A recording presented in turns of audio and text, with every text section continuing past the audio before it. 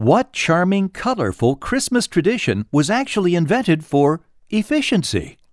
Okay. In the classic movie How the Grinch Stole Christmas, the Grinch was described with 3 words. What were they, Bob? Answers to those and other questions as we head for the holidays in this edition of The Off-Ramp with Bob And Marcia Smith.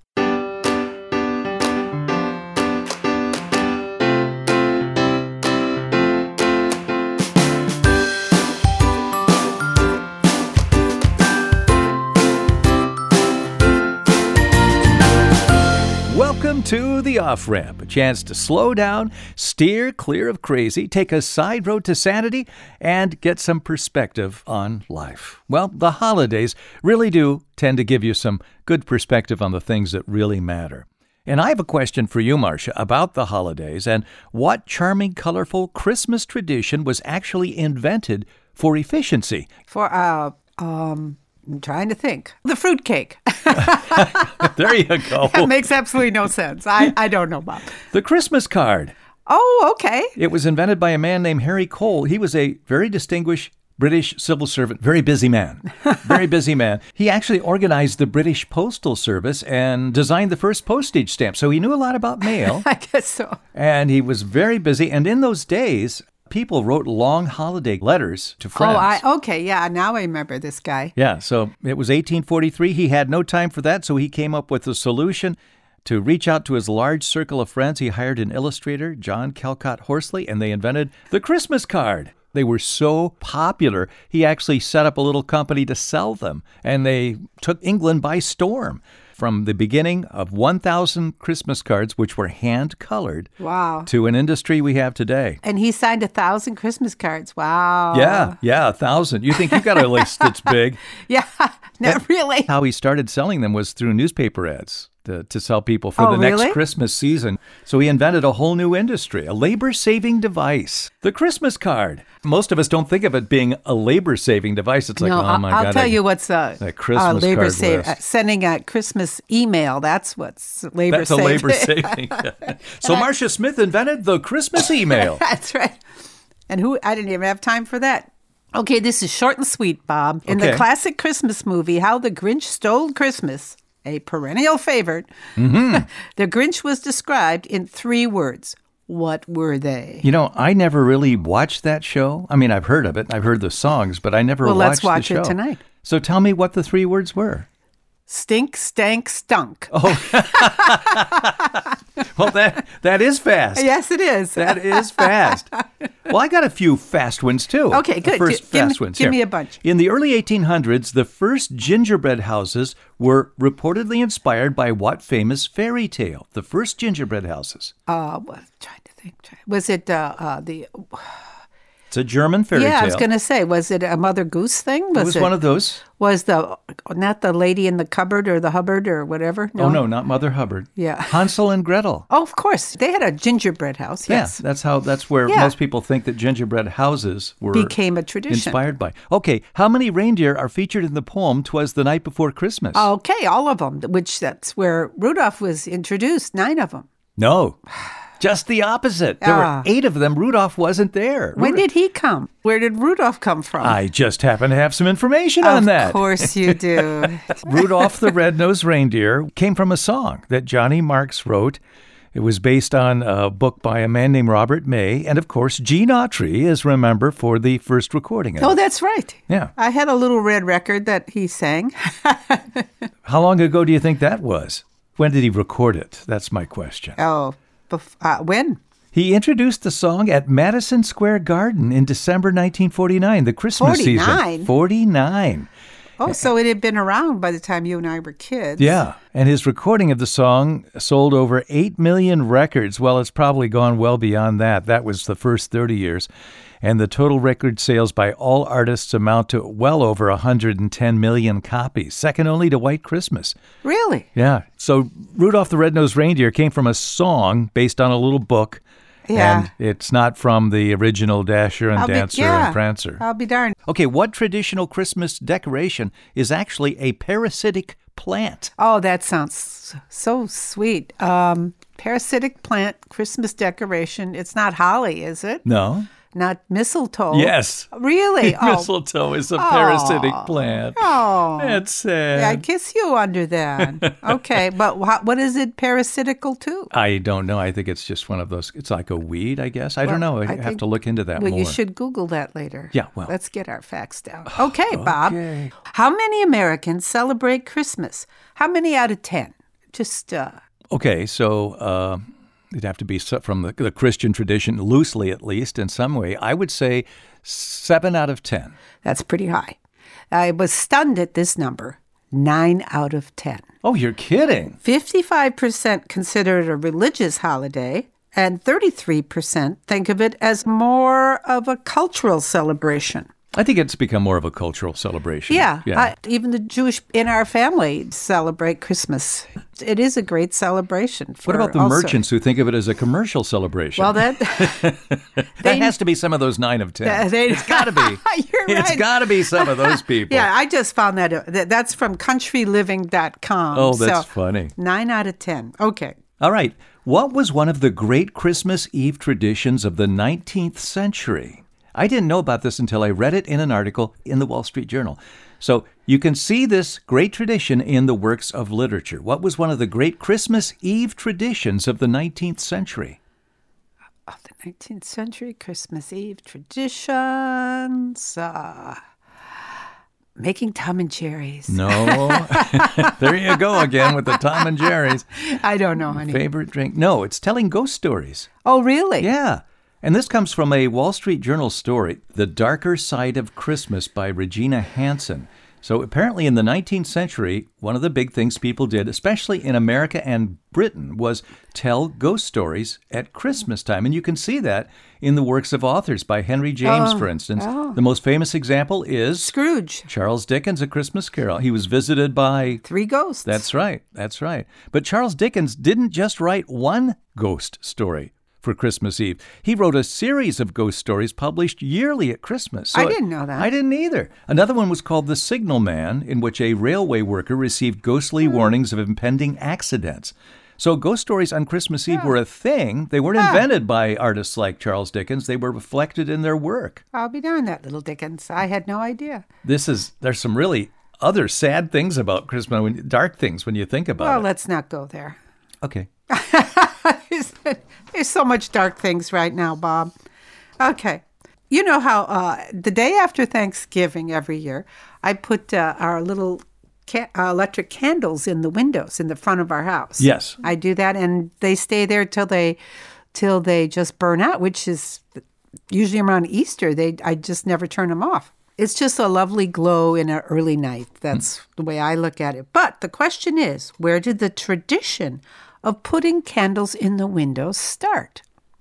I have never thought of that. Is that a Christmas tradition? Is that what you mean? Mm-hmm. Don't know. Well, I was thinking this is another one of those things that goes back to Victorian times and, all this and that. No, nay.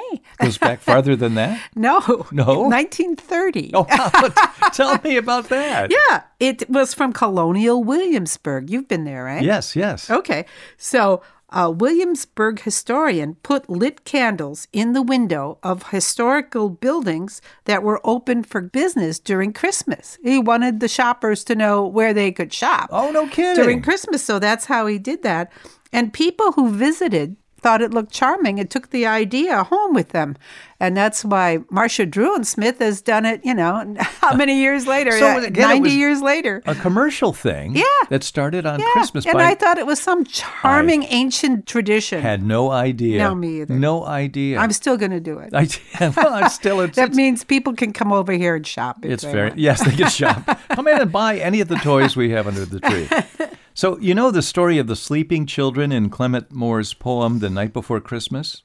Yes. Remember there's this line, visions of sugar plums danced in their heads? Indeed. So what are sugar plums? Well, they're plums with sugar on them, Bob. No, they're not. Okay. I knew that was too easy. Okay, sugar plums. Raisins? Well, they are actually a fruitless candy, believe it or not. Oh, Isn't no that kidding. strange? Yeah. Yeah, so they were long-forgotten candy, very labor-intensive. This comes from Michelle Debzak, writing for Mental Floss. So, according to The Atlantic, the sugar plums English speakers ate from the 17th to the 19th century contained mostly sugar and no plums. They were made by pouring liquid sugar over a caraway seed or an almond, allowing it to harden, and then repeating the process. This candy-making technique was called panning, and it created layers of hard sugar shells, and the final product was roughly the size and shape of a plum, which is how it became associated with the real fruit. What year was this? 17th century. Okay. Yeah. So that was a thing. So this was before the day of candy factories, so these sweets could take several days to make, and that's why their labor-intensive production explains why they were a luxury good for special occasions. So children would be dreaming, maybe we'll get sugar plums. That's sweet. Have you ever made candy of any kind? I'm sure I did when I was a kid. I don't remember ever making candy, but my mom used to make fudge and all those kinds of things. Yeah. So and cookies and. Okay. Well, that's I had no idea. That's very interesting. All right, Bob. Although Shabbat is the most important holiday in the Jewish faith, many of us are more familiar with Hanukkah because it falls near Christmas, so we're aware of it. Yes. The 8 days of Hanukkah has just passed. And the menorah displays 9 candles, with 4 candles on each side of the middle one. Why are there 9 instead of 8 to celebrate the 8 days of Hanukkah? I never thought of that. I'm just used to seeing the beautiful symmetry of those candles, with and that one in the middle being the biggest one. Actually, it's just taller. It's just up taller. Okay. It's the same size as the others. Placed higher. Yeah. Okay. Oh, you don't know, do you? No, I don't know the answer. You want to guess? Yes. What's the answer? The middle candle is called shamas. You light it first, and it's used to light the other candles. It's just the helper candle. I wonder if the Advent candle tradition came from that Jewish tradition. Well, me too. I was just thinking about that. That's At our interesting. church, they have that big candle in the middle. That's for Christmas Day, and then you light all the weeks around it, right? Yeah, the Sundays prior to that. Yeah. Huh, interesting. So, but I'll bet it did. I bet they did too. A lot of Christian things came from the Jewish traditions, I think. All right, I have 2 questions. It's one question and then a follow-up question. Oh, I'm all ears. In what modern day country was St. Nicholas born? Oh, that was Germany, Austria, Germany. Which one? Germany. Wrong. Austria. Wrong. They're both wrong. Oh, okay. I'm toying with you here. It's like a cat toying with a mouse. Turkey. What? Turkey, yes. St. Nicholas was a Christian saint. He was called St. Nicholas of Myra. He's also known as Nicholas of Bari. He was an early Christian bishop from the maritime city of Myra, which is the modern-day city of Demre in Turkey, and it was during the time of the Roman Empire. It's believed he lived from 270 to 343 A.D. Now, how did he come to be known as St. Nick or St. Nicholas? Wasn't he really benevolent? He was always giving out toys to kids and food and treats. He was a gift giver, yeah. He was, many miracles are attributed to him. He was known as Nicholas the Wonder Worker. Did he come down a chimney? Not that I know of. Oh, okay. But he was a patron saint of sailors, merchants, archers, repentant thieves, prostitutes, children, brewers, pawnbrokers, unmarried people, and students in various cities and countries. Well, it almost covered everything, everybody but the retired people. Yeah, that's a cross-section, I'd say. Isn't that interesting? Wow. And his reputation evolved among the faithful because he had a legendary habit of secret gift giving. So that gave rise to the model of Santa Claus, St. Nick, or Sinterklaas. So I thought that was kind of interesting. But there was actually a person named St. Nicholas. He was a bishop in the Christian church, 270 A.D. to 343 A.D. was his lifespan. Wow. Look how long ago that was. In Turkey. Yeah. Yeah, and you probably wouldn't think of that. No. I'll be darned. A little add-on to that one. What does St. Nicholas or Santa Claus and pawnbrokers have in common? Well, isn't that where Santa gets all his toys? Doesn't he get them from the pawn shop? No, he doesn't get his toys from the pawn shop. Oh, I'm sorry. I guess I'm right. Good Lord, Marsh. They're made in the workshop, not the pawn shop, the workshop. By Will Ferrell and Friends. And apparently legend has it that the Bishop Nicholas once brought a poor man 3 bags of gold as a dowry for his daughters. And those 3 bags of gold can be seen today symbolized as the 3 golden balls hanging outside pawn shops in the sign. Come on. Yeah. Pawn shops have 3 golden balls? Well, that's the traditional sign, yes. Maybe not the ones you go to. where you pawn off your things, but... Just the things you give me. What? What? We'll be back with more of The Off-Ramp in just a moment with Bob And Marcia Smith. You're listening to The Off-Ramp with Bob and Marcia Smith. Okay, now... Let's talk New Year's Eve. Okay. In 1908, what classic New Year's Eve tradition was begun? 1908, what classic New... Oh, that must have been when the ball first was dropped from Times Square. You know, you really get on my nerves sometimes. Oh, sorry. Okay. Okay, of course, there aren't that many New Year's Eve traditions. Raw beef, noisemakers, and all midnight. But yes, you got it. The first time, it's called a time ball. The first time ball in Times Square, New York City, was dropped in 1908. Wow. It was all made possible by the invention of a Victorian contraption in England called the chronometer. The chronometer? Which helps sailors at sea navigate. And a British Royal Navy officer named Robert Washhope brought it our way for a New Year's celebration that continues to this day. What did the chronometer do? It helped them navigate. So what did that have to do with the ball dropping from Times Square? It comes down for an hour, right? Mm-hmm. Ticks off. If you saw a picture of this contraption, you'd see, oh yeah, I guess you could do a time ball drop to the chronometer depth, Bob. Interesting. just take my word. It came from England, Victorian England, and the sea, the Royal Navy. And he brought it over here. And New York City had already started celebrating Times Square. In Times Square, but they didn't have any big thing that happened at midnight. So that was it. Yeah. Well over 100 years ago. Jeez. I never think of it being that long ago. I think of the 20s or something. Yeah.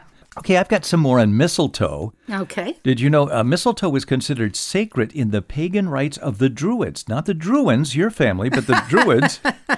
They thought it had magical powers of healing. And in ancient Roman legend, when enemies met under the mistletoe, they were forced to lay down their weapons, kiss, and declare a truce until the next day. So that's when Christianity arrived in Britain. The bishops outlawed mistletoe from church decorations, mistletoe, and Christmas kisses. But this whole idea of kissing under the mistletoe became kind of a Christmas thing. Really? Yeah, even though it was not that. The holly bush, where do you think that came from? What country?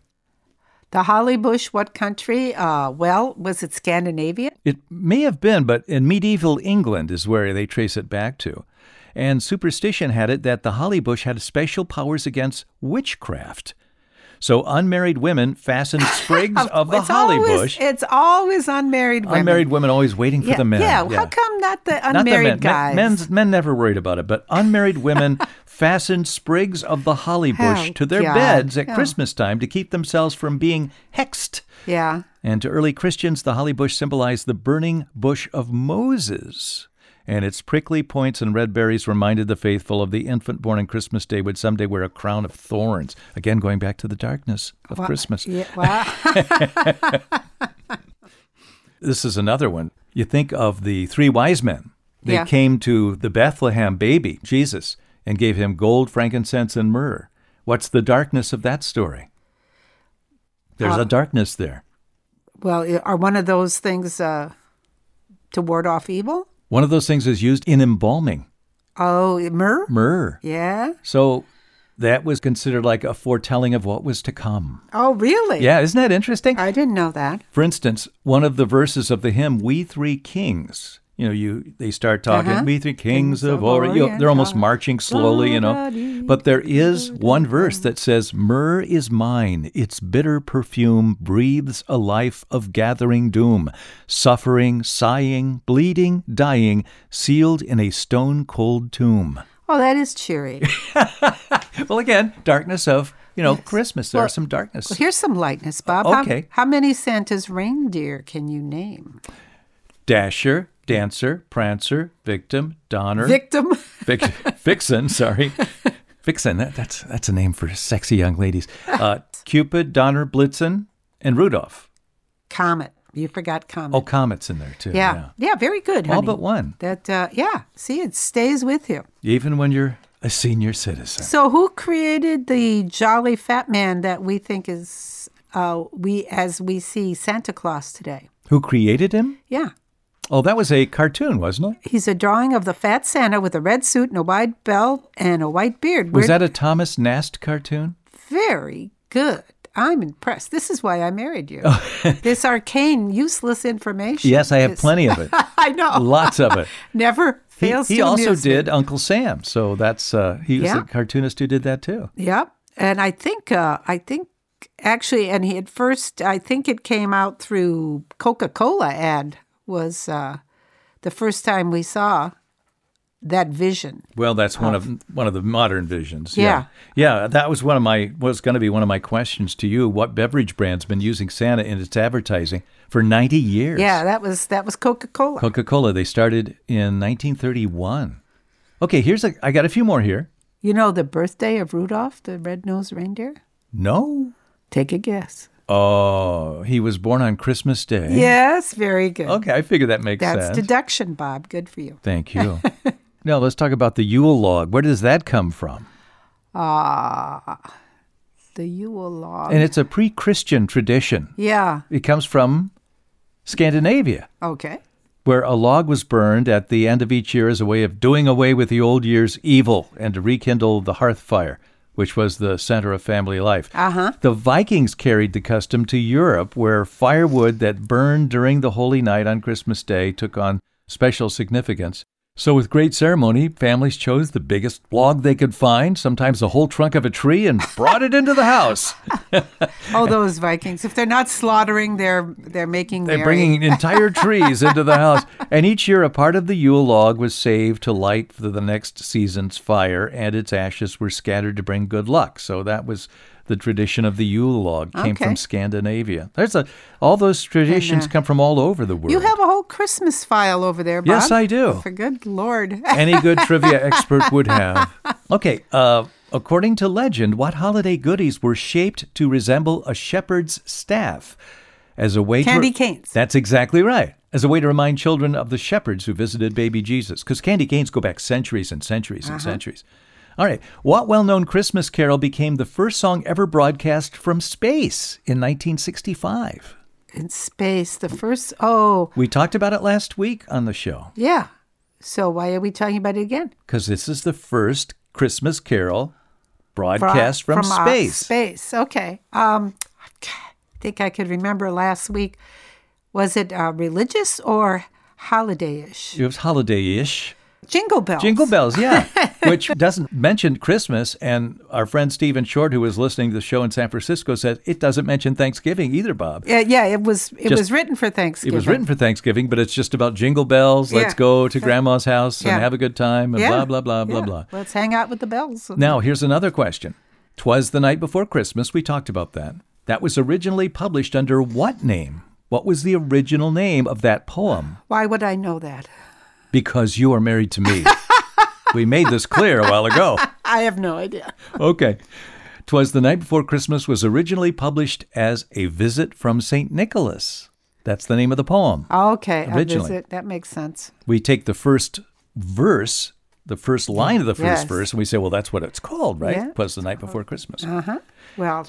Okay, and here's my question, my last question for you on the rapid round of Christmas. Okay, the rapid round of Christmas. A rapid round of Christmas questions. Thank you. Here we go. This is the final. Are you ready? Thank you, Elmer. Or should I say, are you ready? What holiday movie sequel includes a cameo by a future president? Oh, actually, it was Donald Trump. And what was the movie?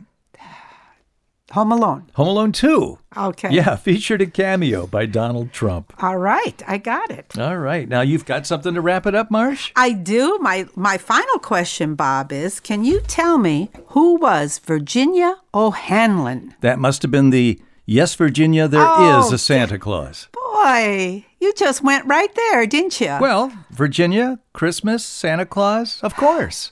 I believe in Santa Claus. Well, so do I. I believe in Virginia. She is the 8-year-old girl who in 1897 wrote a letter to the editor of the New York Sun.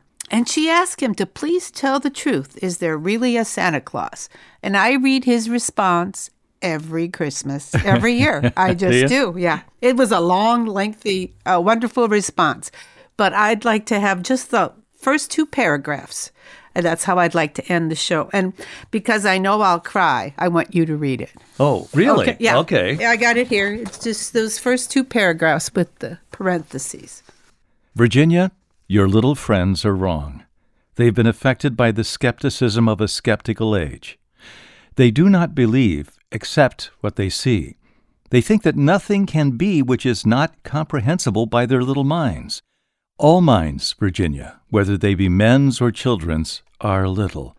In this great universe of ours, man is a mere insect, an ant, in his intellect, as compared with the boundless world around him, as measured by the intelligence capable of grasping the whole truth and knowledge. Yes, Virginia, there is a Santa Claus. He exists as certainly as love and generosity and devotion exist. And you know that they abound and give your life its highest beauty and joy. Alas, how dreary would be the world if there were no Santa Claus. It would be as dreary as if there were no Virginias. There would be no childlike faith, then no poetry, no romance to make tolerable this existence. We should have no enjoyment except in sense and sight. The eternal light with which childhood fills the world would be extinguished. No Santa Claus? Thank God he lives, and he lives forever. 1,000 years from now, Virginia, nay, 10 times 10,000 years from now, he will continue to make glad the heart of childhood. Amen. Okay, Bob, that thanks. That is some letter, and that's only an excerpt from it. I know. Thanks for reading that. That's from the New York Sun, September 21st, 1897. As I sit here weeping uncontrollably. Well, that's it for this Christmas edition of The Off-Ramp. We hope you and yours have a wonderful holiday if you celebrate it, and we hope you'll join us again when we come back for another episode. I'm Bob Smith. I'm Marcia Smith. Happy holidays, everyone. Bye-bye.